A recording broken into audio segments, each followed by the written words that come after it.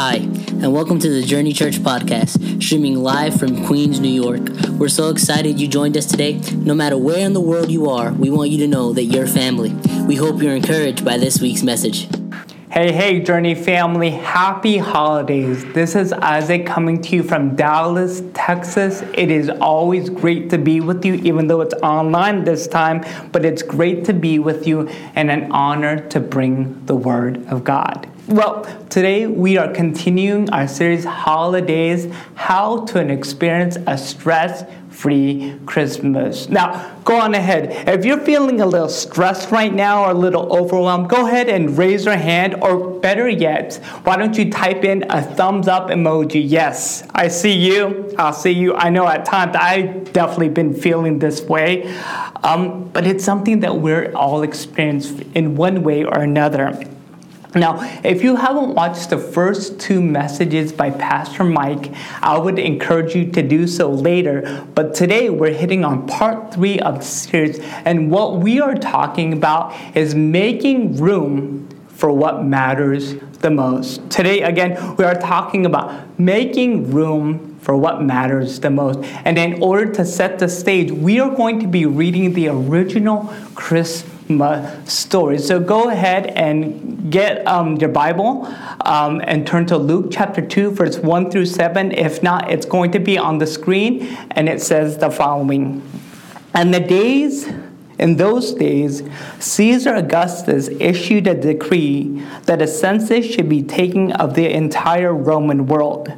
This was the first census that took place while Quirinius was governor of Syria, and everyone went to their own town to register. So Joseph also went up from the town of Nazareth in Galilee to Judea, to Bethlehem, the town of David, because he belonged to the house and line of David. He went there to register with Mary, who was pledged to be married to him and was expecting a child. While they were there, the time came for the baby to be born, and she gave birth to her firstborn, a son. She wrapped him in cloths and placed him in a manger because there was no guest room available for them. Let us pray. Father, we are just so grateful that we are able to gather and to hear your word this morning and this day, God. I pray, oh Lord, that you would awaken our hearts. You would open our eyes, our hearts, and our ears to receive your good word. And Lord, be encouraged of the fact that you sent your one and only Son, Jesus Christ, to be with us. We love you. We thank you. We commit this time to you. And in Jesus' name we pray. Amen. Alrighty, guys. I have some good news and bad news. What would you like to hear first? Okay, let's go with the good news. Well, the good news is that there are 12 more days until Christmas. Woohoo! 12 more days. 12 more days until you can give and open presents. 12 more days until you can eat great and delicious food, go on that much-needed vacation break, celebrate Christmas traditions, and be with loved ones. Yes, Christmas indeed is a special and magical time. Okay, so what's the bad news? Well, the bad news is that there are 12 more days until Christmas, meaning there are 12 days left before you have to shop, buy, and wrap all your gifts. 12 more days left before you have to cook and clean, put up all your Christmas decorations, travel, and spend time with family. Yes, for many, Christmas is anything but merry. It is not the best time of the year. Rather, it is a holiday that brings a lot of frustration, anxiety, and even sadness. And let's be honest, the whole COVID situation is not making things any easier. The Christmas season can be a stressful time. You know, as I was reflecting on the original Christmas story, I couldn't help but to think that Joseph and Mary, the soon-to-be parents of Jesus, knew a little something about stress. Consider this. They had not one, but 2 angelic visits. There was a complicated engagement centered around an unexpected and unusual pregnancy. And then, of course, there was the drama of being pregnant in a small village without being married. Whew, that's crazy. Then, when it was almost time to give birth, traveling 90 miles to Bethlehem for a government census, and when it was time to go into labor, they went in labor, or Mary went into labor in most likely a cave in the presence of barn animals. And also there was that whole thing about carrying the Savior of the world. As we can see, this teenage couple was no stranger to stress. They had to rearrange and reorganize their whole life to make room for Jesus. Was it easy? Probably not. Did it take work? I would imagine so. But was it worth it? Yes. Why? Because Joseph and Mary knew and believed Jesus to be the Savior of the world, and it was through him that hope, comfort, and healing would come into this broken world. Or in other words, for Joseph and Mary, Jesus was worth it. They recognized the simple but profound truth that Jesus is what matters the most. That honor him, serving him, trusting him takes precedence over everything else in their lives. Therefore, they made the necessary sacrifices and adjustments to make room for Jesus, and their lives were never the same again. Since that glorious day over 2,000 years ago, there are certain things that have changed, but this truth remains the same. Jesus is what matters the most. So let's get practical. In the midst of stressful and hard times, how can we live by this truth? How can we remember that Jesus is what matters the most? Well, a great starting point is by making room for Jesus in our day to day. And as we close today, I want to give you 3 practical ways that we can do this throughout the Christmas season and as we head into 2021. The first one is this: trust in God's word. Again, the first way, trust in God's word. The original Christmas story of all places begins in a small village called Nazareth. It was there Gabriel, and the angel of the Lord, makes a visit to an unexpected young lady named Mary with news that would forever change her life. God had chosen her to carry his son. And upon receiving the news, Mary asked a very appropriate question. I'm a virgin. How is this even possible? To which Gabriel replied, the Holy Spirit would help you. To which Mary responded by saying, wow, that's great news, but I don't think I want to do this, but thanks for visiting. No. Just seeing if you were paying attention. Mary did not respond like that.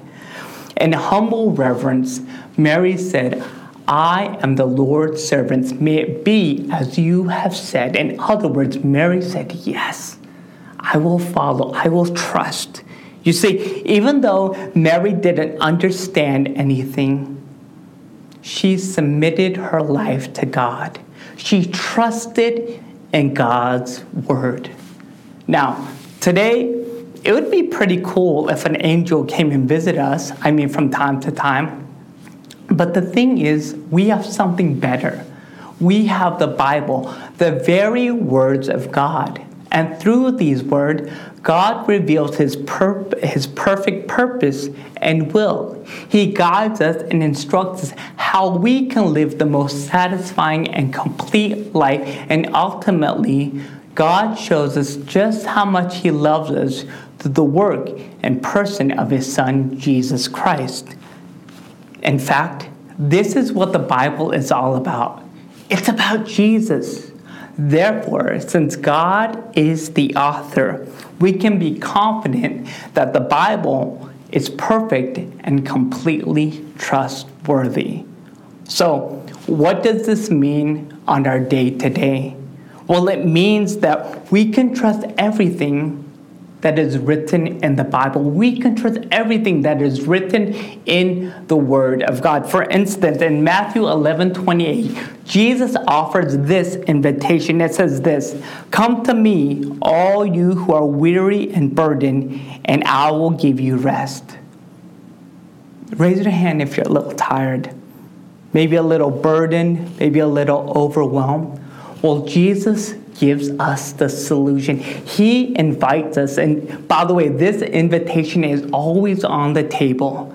But he says, come to me and you will find rest. Come to me. Come in relationship to me, because it is only in relationship to me that you will find true rest. And how about this? Another gem, John 3:16. For God so loved the world that he gave his one and only Son, that whoever shall believe in him shall not perish, but have eternal life. You see, when we read these verses, when we read these words, not only can we feel comforted and encouraged, but we can believe and trust with all of our hearts that it is true, knowing that it is God's word to us. The first way that we can make room for Jesus in our day-to-day is by trusting in God's word. The second is this: trust in God's plan. Again, second is trust in God's plan. What do you do when your whole world turns upside down? When you receive earth-shattering news? When it seems like everything around you is falling apart? Some of you right now are feeling that way. These are the questions that are circulating in your mind. In fact, Joseph had these questions as well. Joseph had to face these questions when Mary, the woman that he loved, came to him with breaking news that she was pregnant and that it was not from him. Yet how did he respond? Did he walk away? Did he throw Mary under the bus? No. He stayed with her, and in doing so, Joseph showed that he trusted in God's plan, even in the midst of hard and difficult situations. Can I let you in on a little secret? It's a pretty good secret. God has a plan for you. God has a plan for your family. He has a plan for your finances. He has a plan for your education. He has a plan for your future. And yes, at times, it might not make sense. In fact, at times, it may seem that God is against you. But he's not. The fact is, God is at work. Even if you might not feel it, God is at work in your everyday, shaping and molding you to be more and more like his Son, Jesus Christ. How do we know? Because God is good and perfect in all of his ways. He loves you and only wants what is best for you. Again, I want to say that again. God loves you and only wants what is best for you. Romans 8:28 sums it up beautifully. Paul, the Apostle Paul, says this, and we know that in all things God works for the good of those who love him, who have been called according to his purpose.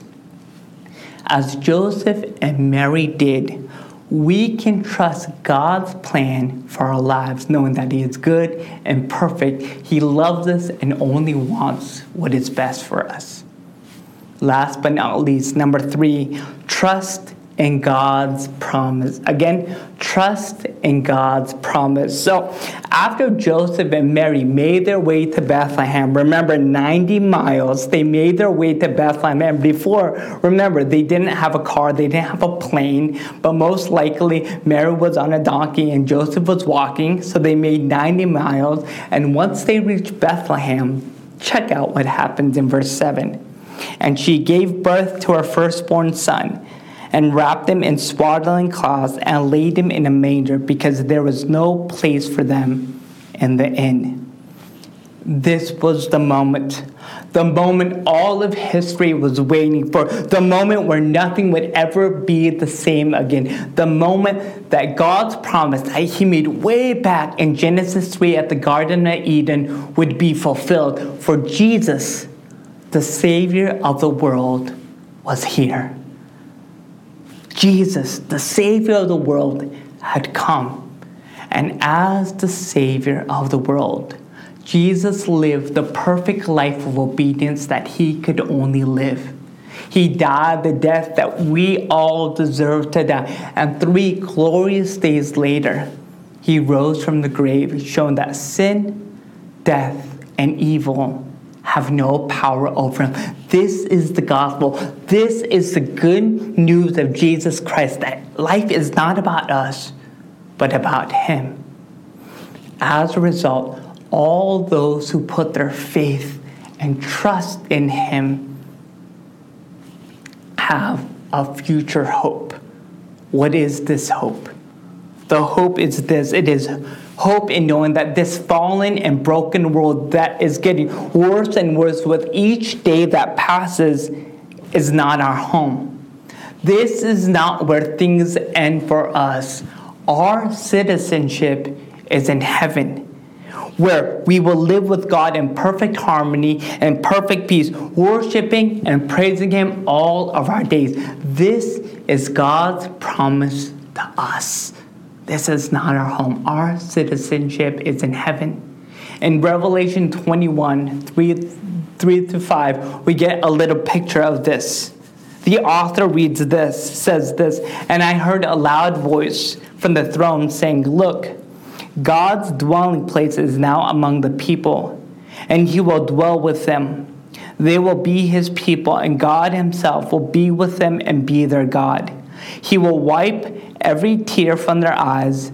There will be no more death, or mourning, or crying, or pain, for the old order of things have passed away." As believers in Jesus Christ, this is our blessed hope. This is a hope that we can look forward to. How can we make Jesus in our room? How can we make room for Jesus in our day-to-day? It's by trusting in God's word, trusting in God's plan, trusting in God's future promise. 12 days. We have exactly 12 days before Christmas. And as we saw earlier, there is some good and some bad that comes with it, much like everything else in this world. But in the midst of everything that is happening, we mustn't lose sight of what Christmas is all about. It's all about Jesus. It's all about him coming into this world and saving us. Because 2,000 years ago, in the town of Bethlehem, Jesus, the Savior of the world, was born. May we rest and may we rejoice over this throughout the Christmas season, and always remember that Jesus is what matters the most. Blessings. Let us pray. Father, we come before you and we thank you that you're a good Father, that you loved us so much that you sent your one and only Son, Jesus Christ, to save us from our sins. During this holiday season, in the midst of everything that is happening, may we not lose sight of this. May we make room for Jesus in our day-to-day, trusting in his word, trusting in your plan, trusting in your future promise, oh God, knowing that you are good and perfect in all of your ways. Lord, we love you. We thank you. We commit our lives to you. And in Jesus' name we pray. Amen.